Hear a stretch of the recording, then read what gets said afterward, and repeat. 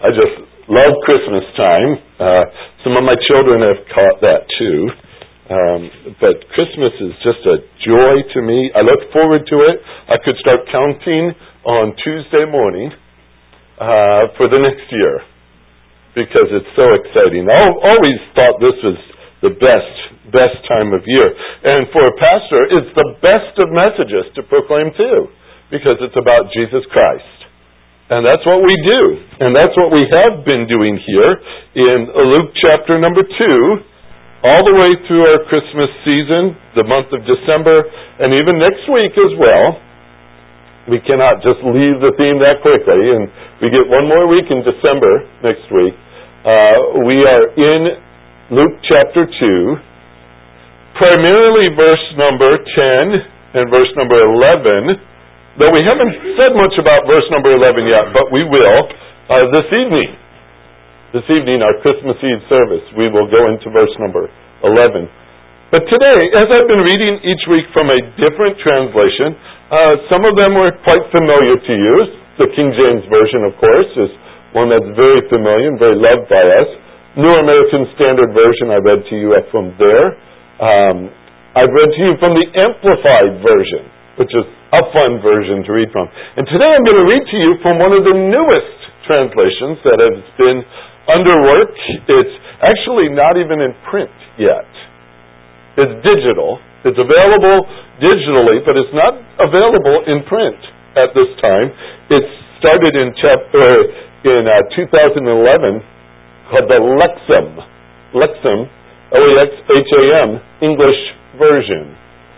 And what's fascinating about it is the translators, like many of the others, seek to be as accurate as they possibly can be, and yet trying to exhibit terminology that we use today. That's a big task, an enormous task.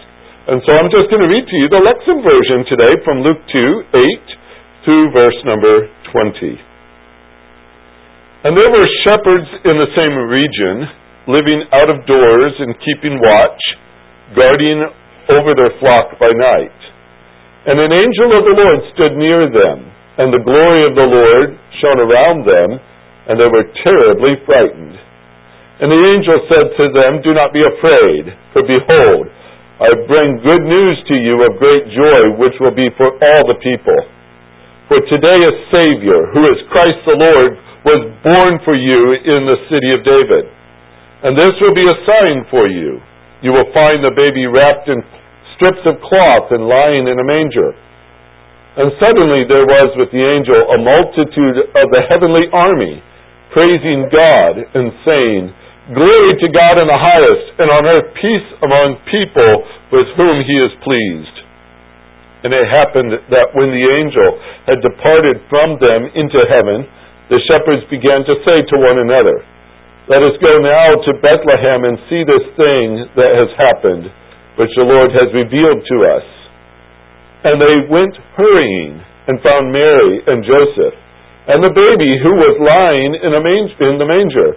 And when they saw it, they made known the statement that had been told to them about this child. And all who heard it were astonished concerning what had been said to them by the shepherds. But Mary treasured up all these words, pondering them in her heart. And the shepherds returned, glorifying and praising God for all that they had heard and seen, just as it had been told to them. Heavenly Father, this message that the shepherds heard, we have read it so many times in Scripture, but we are very glad it was declared, for it has changed us forever. A Savior has been born for us.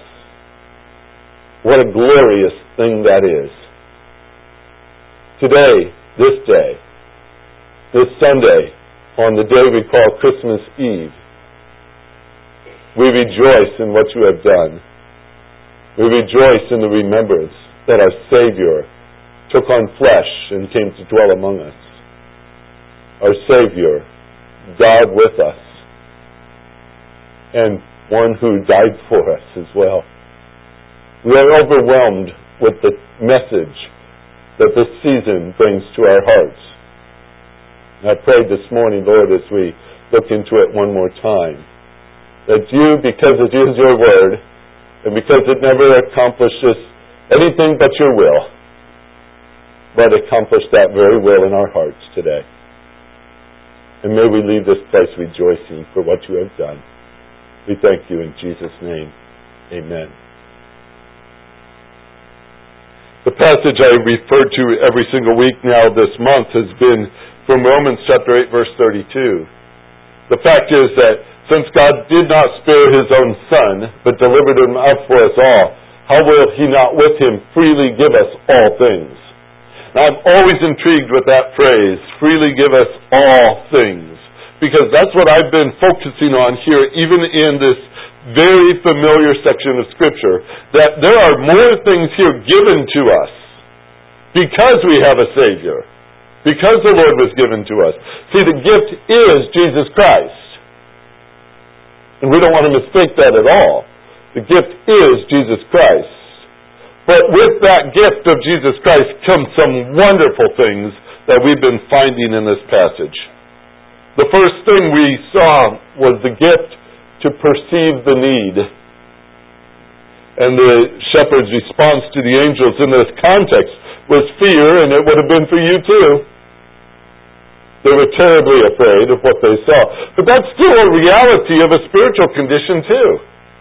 And we talked about that. And we have a humongous need.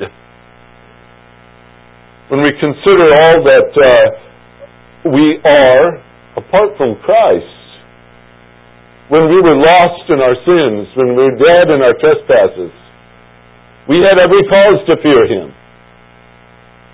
And yet this message came to meet our need. And I like that. That was a gift to us, to perceive the need. God had designed it so. We talked about that. We talked about the gift of good news. What a merciful message. He could have given us news, and almost any kind of news we deserved. But good news we did not deserve. And yet that's the very thing the angel brought. Good news. We saw that. We saw that the gift was also of great joy. And we examined that last week pretty extensively, talking about the joy that comes. And by the way, this joy you cannot separate from the news, nor can you separate it from Jesus Christ. That's why we have joy. And we talked about that last week. That too is a gift that has come our way. But today, the last phrase of verse number 10 says, which will be for all the people. Which will be for all the people. And I like to call this one the gift of being included. What a magnificent thing it is that the Lord would look down from heaven and say, I love you. And I give my Son for you. John 3:16, for God so loved the world that he gave his only begotten Son. That's the beauty of the whole passage that we're studying here. But the gift of being included is what I'd like to focus on here this morning, because I am very thankful that the Lord included me. And I'm sure that you feel the same way. Here in our season, as you well know, you see this and you probably hear it a lot. Christmas for some can be one of the most lonely holidays. The evidence that we see to fill that void, sometimes it is in a sudden surge of volunteers, right?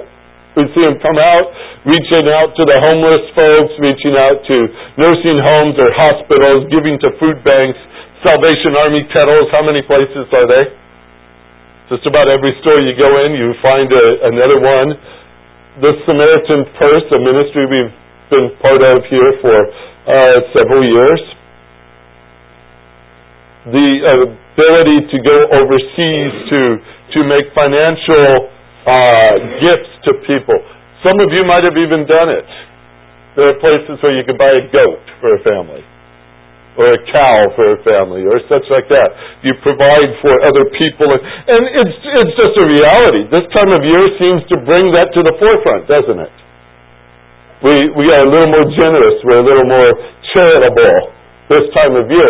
And it's kind of interesting because we give these gifts, and sometimes it does go, especially to those who feel so isolated from the rest, so needy, so lonely, so hurt from whatever it might be, that this is a hard time of year for them.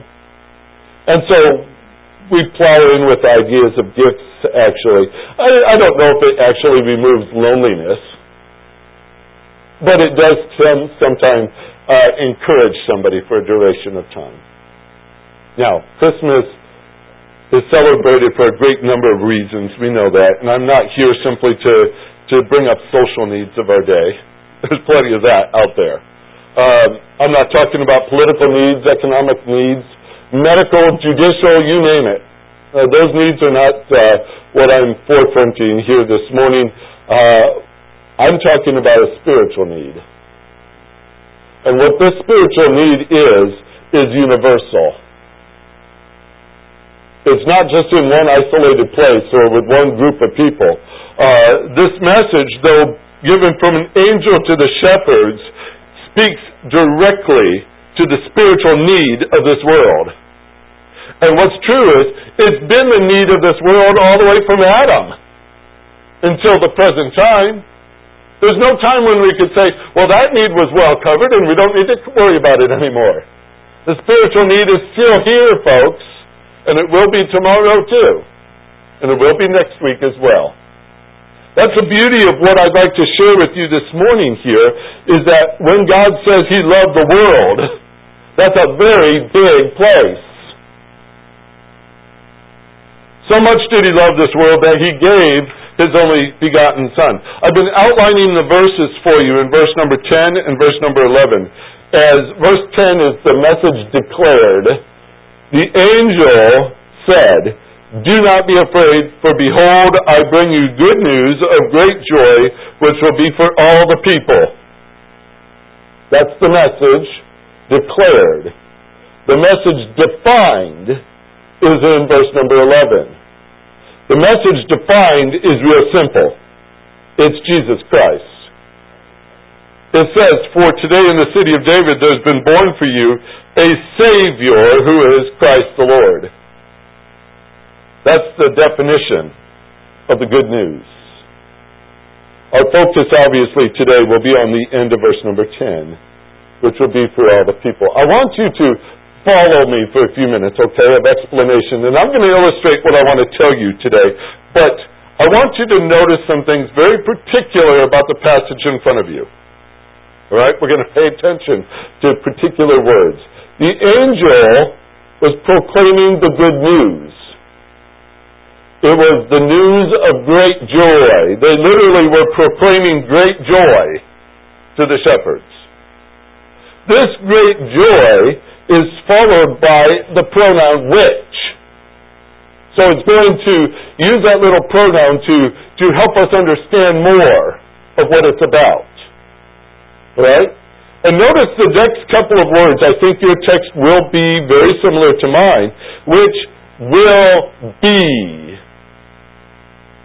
Now, I find that to be very fascinating. A powerful little verb in front of us right there. Will be.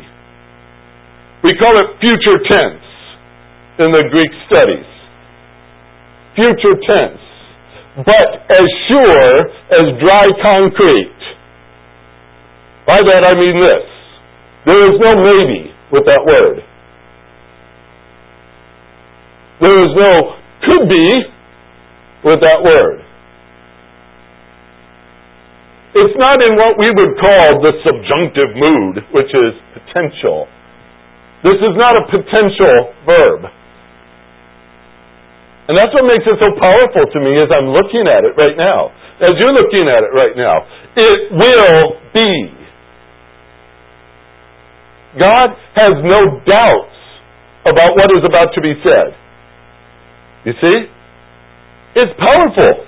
When you think about these simple thoughts, some people call it the prophetic tense, trying to capture the essence of it.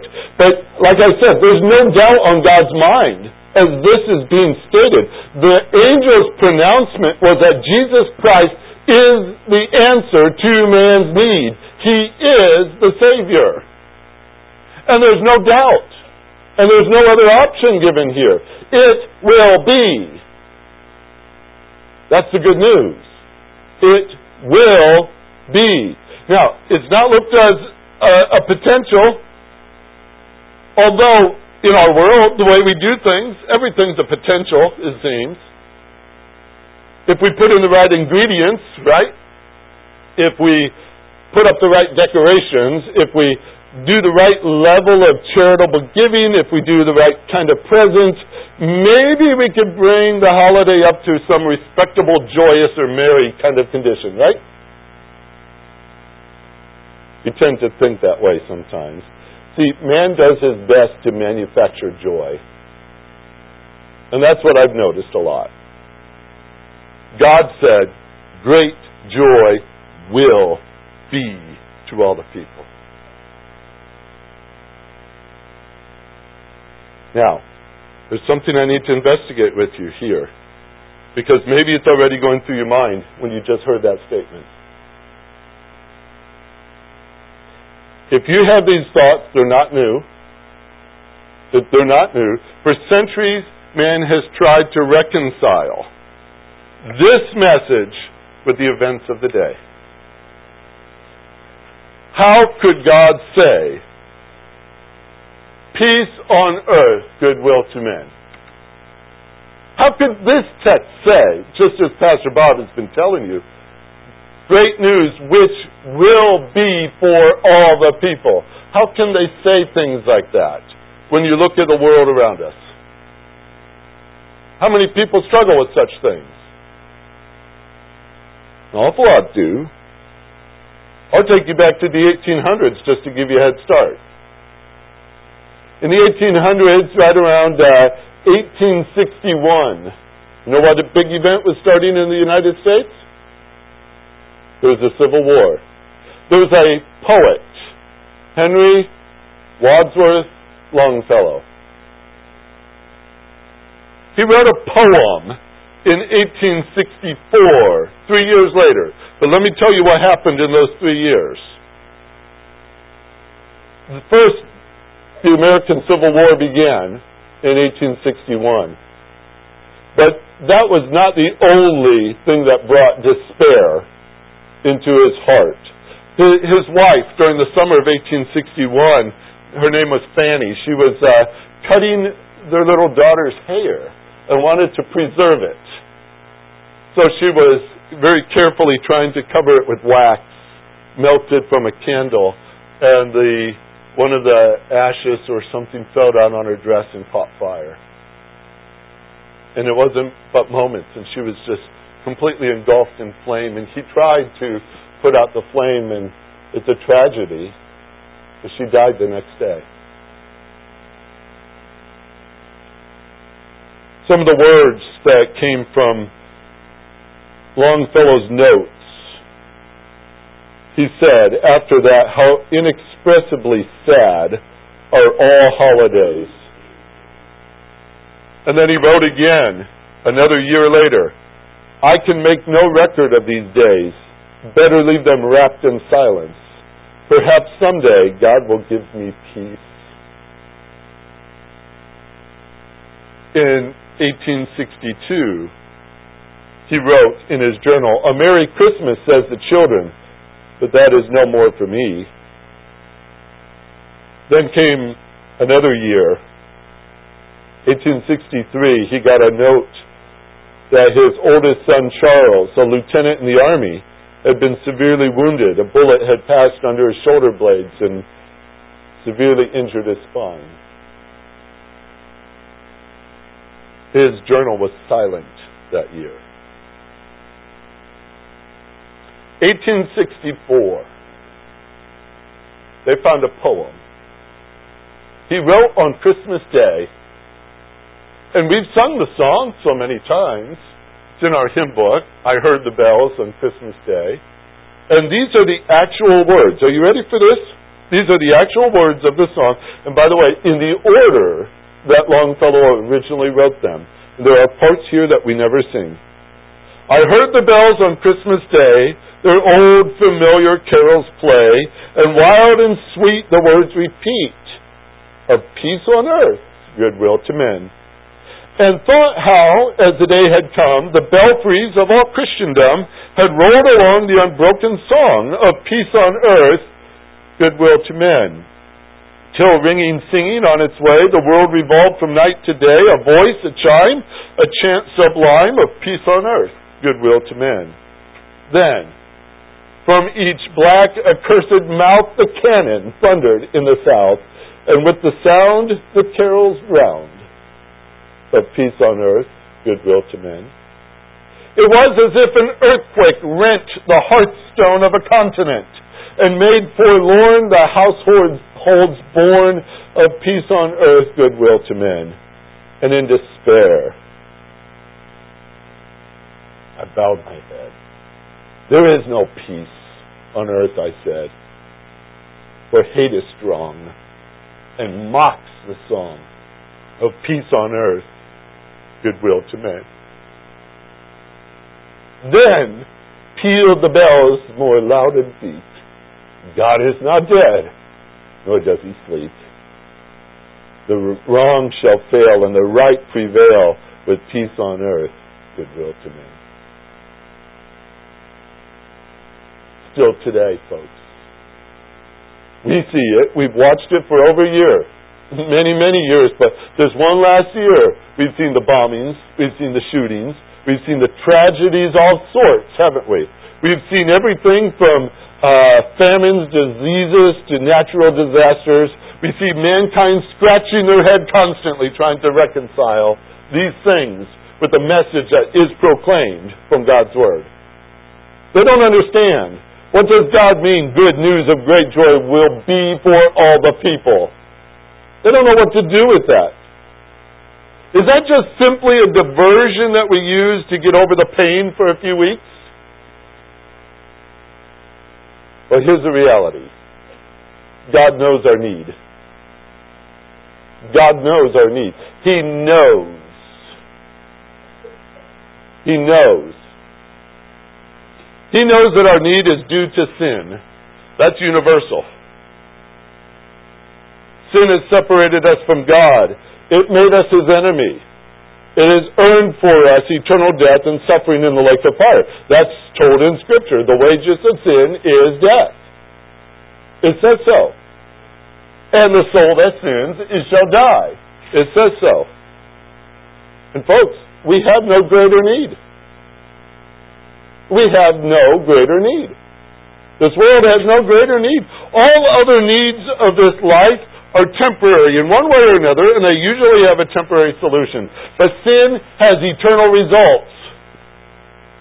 That's the frightening thing about it. It has eternal results, and it can't be patched up with anything this world offers. That's why God offers the solution. Because the world can't. God has the solution for sin, folks. It's exactly why he sent his Son, the Lord Jesus Christ. That's the good news that we talk about. That's the great joy that we talk about. And let us add to this fact, and it is a fact, because you just read it in this passage, it is for all the people. You ready? I call this the gift of being included. Because God would have good reason. God would have justifiably excluded us from everything that is good. He could have left us in our sinful state. He could have turned his back on us. He could have continued to let us go down the path of destruction, and he would still be right if he did it. It would not have diminished his glory. It would not have diminished his holiness in any way whatsoever if God had done that. And I use the word if because that is the potential that could have been there, but it's not the actual thing that happened.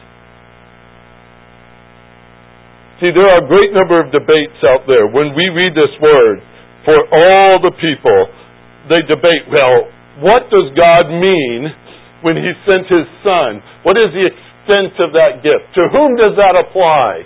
And there are theologians who have been debating this for centuries, folks. Centuries. They've made divisions among them, trying to figure out, was the death of Jesus Christ for only the elect, or was it for everyone? Is it, when we talk about the 5 points of Calvinism, the middle one there is limited, or the other side is unlimited atonement. As to how does that apply? Now, that's pretty deep stuff.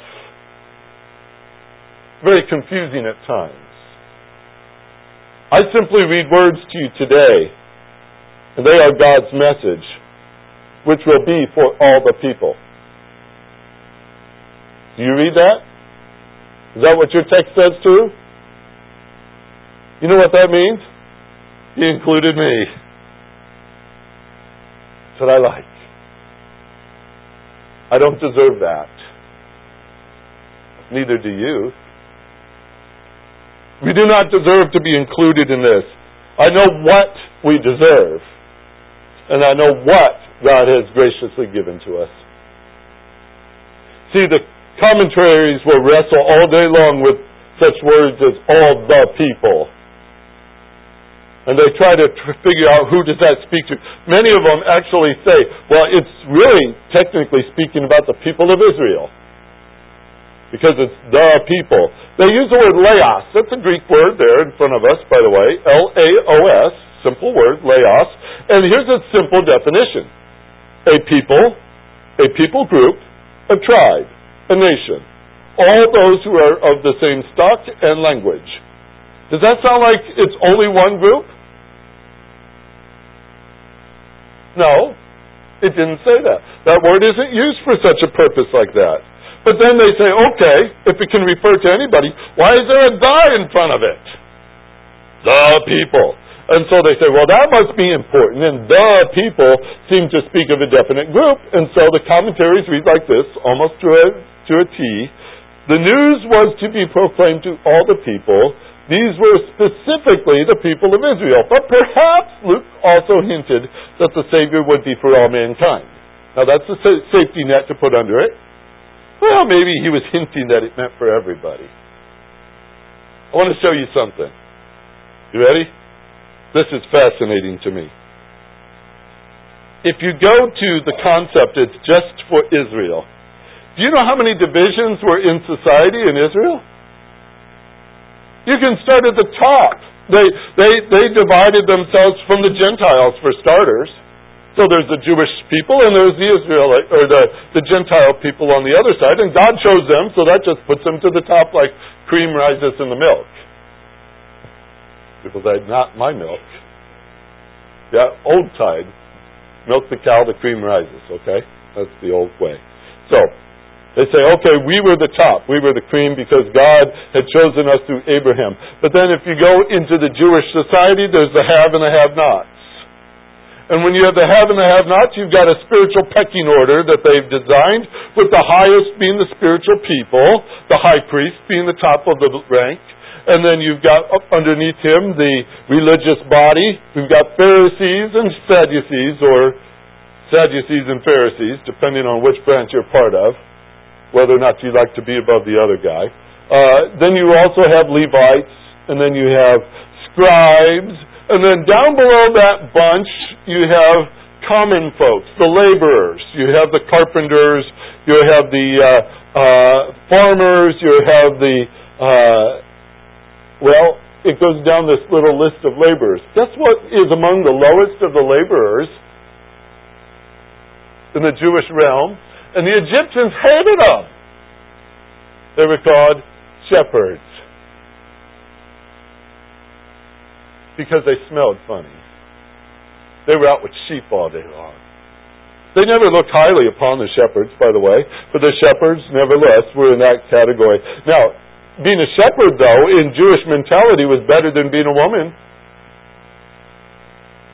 Because that was the next branch below, was the women, and below them were the sinful women. And below them was a woman who was a Jew that married a Gentile, or a Gentile that married a Jew. They were called half Jew, half Gentile, or another term you saw a lot in Scripture, from the location they lived in, Samaritan. And by the way, you want to get to the worst of the worst? A sinful Samaritan woman. Now, who would talk to one of those? John chapter 4. Jesus went to speak to one at the well. How likely would the lowest rung be included in the grandest event? If kings were crowned, the upper crust were included. If holidays were observed, the pageantry went to the highest order. When Jesus came, the message was given to shepherds. When Jesus spoke for the first time, He said, "The Spirit of the Lord is upon me, because He has anointed me to proclaim good news to the poor, and to set free the downhearted, and to proclaim the year of the Lord's favor, the year of the Lord's favor." He died on a cross, folks, didn't He? And for whom did He die? Those shepherds? Yes. Did He die for laborers? Yes. Did He die for Samaritans? Yes. Did He die for Gentiles? That's me. He even died for the religious leaders. So does that mean that they're all saved by His death? This is where we're very careful, aren't we? Because Scripture says, only if they believe. Only if they believe. In Acts chapter 16, Paul's in prison in Philippi. And the Philippian jailer, a Gentile, a jailer, came to him and said, "What must I do to be saved?" And Paul's answer was not, "Well, why don't you work your way up in the social status, become an important individual, and then God might save you." He didn't say that. He said, "Believe on the Lord Jesus Christ, and thou shalt be saved."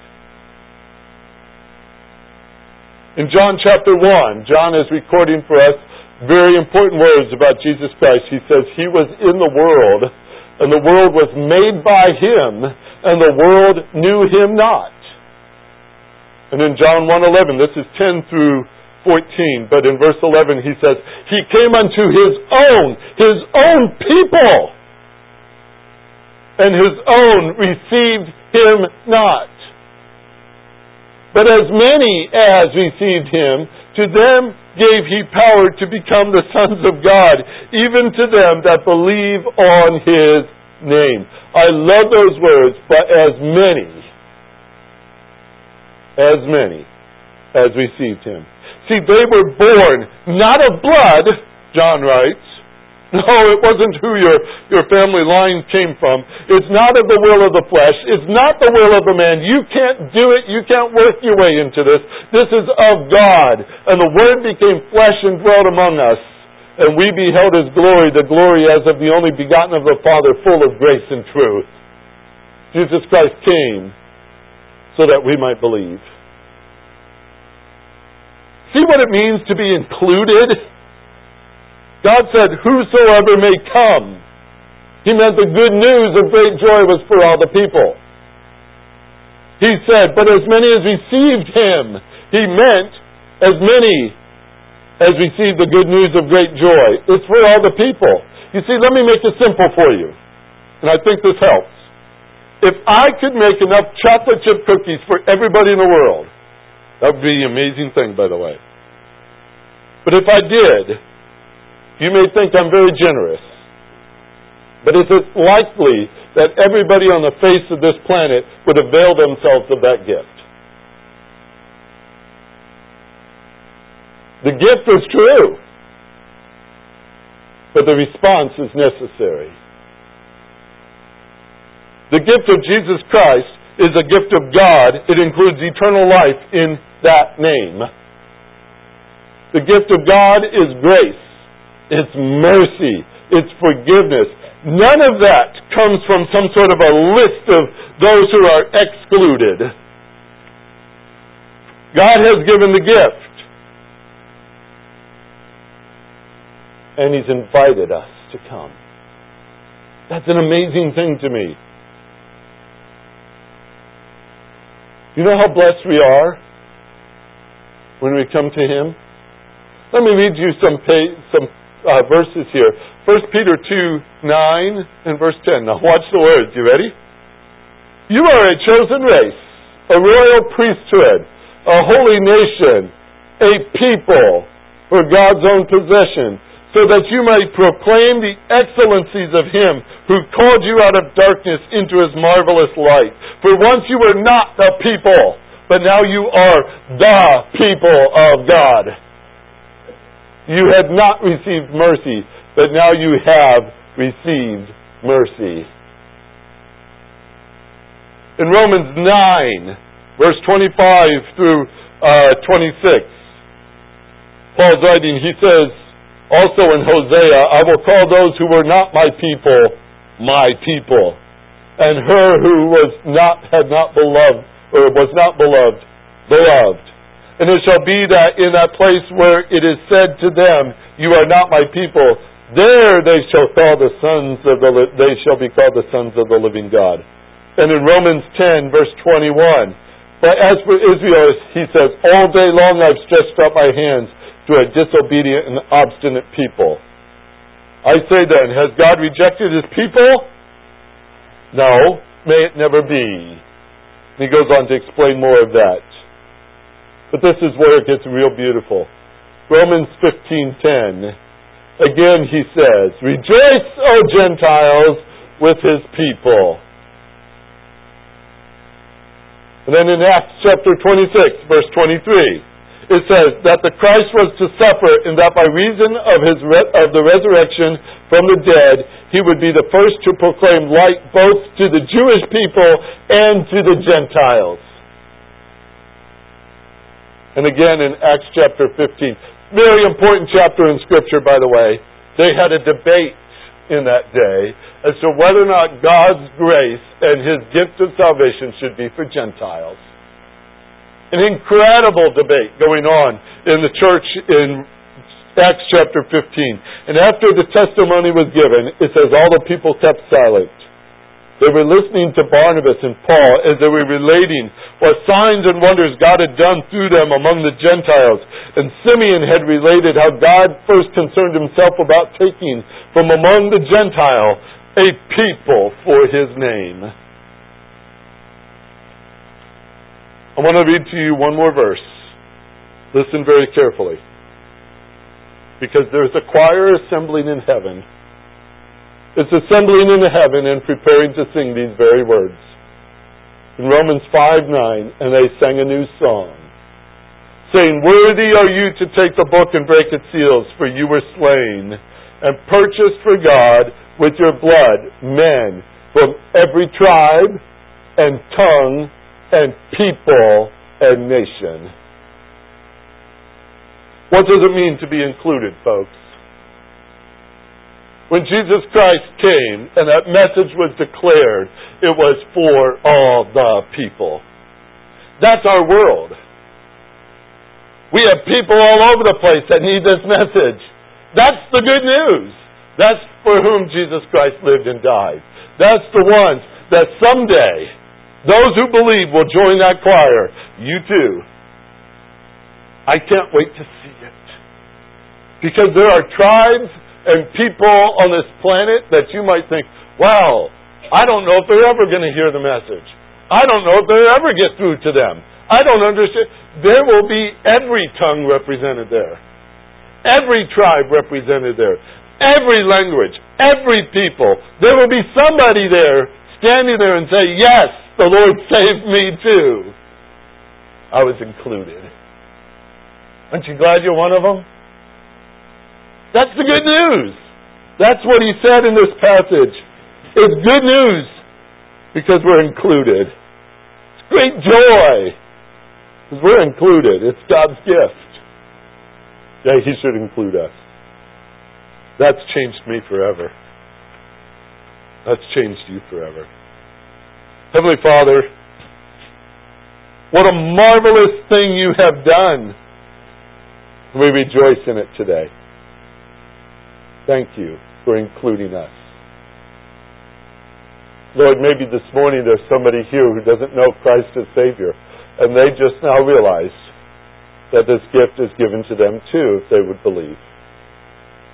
And I pray, Lord, as only you can do it, draw their hearts to yourself. Help them to see the truth of the gospel and to realize Jesus Christ is the only Savior who can save them from their sins. May they believe that today and know the hope of eternal life, the good news of great joy that we celebrate this time of year. Thank you for our Lord and Savior, Jesus Christ. To Him goes all our praise. Thank you, Jesus, for coming. Thank you for saving us. Thank you for saving me. I love being included. And we give you the praise for that. In Jesus' name, amen.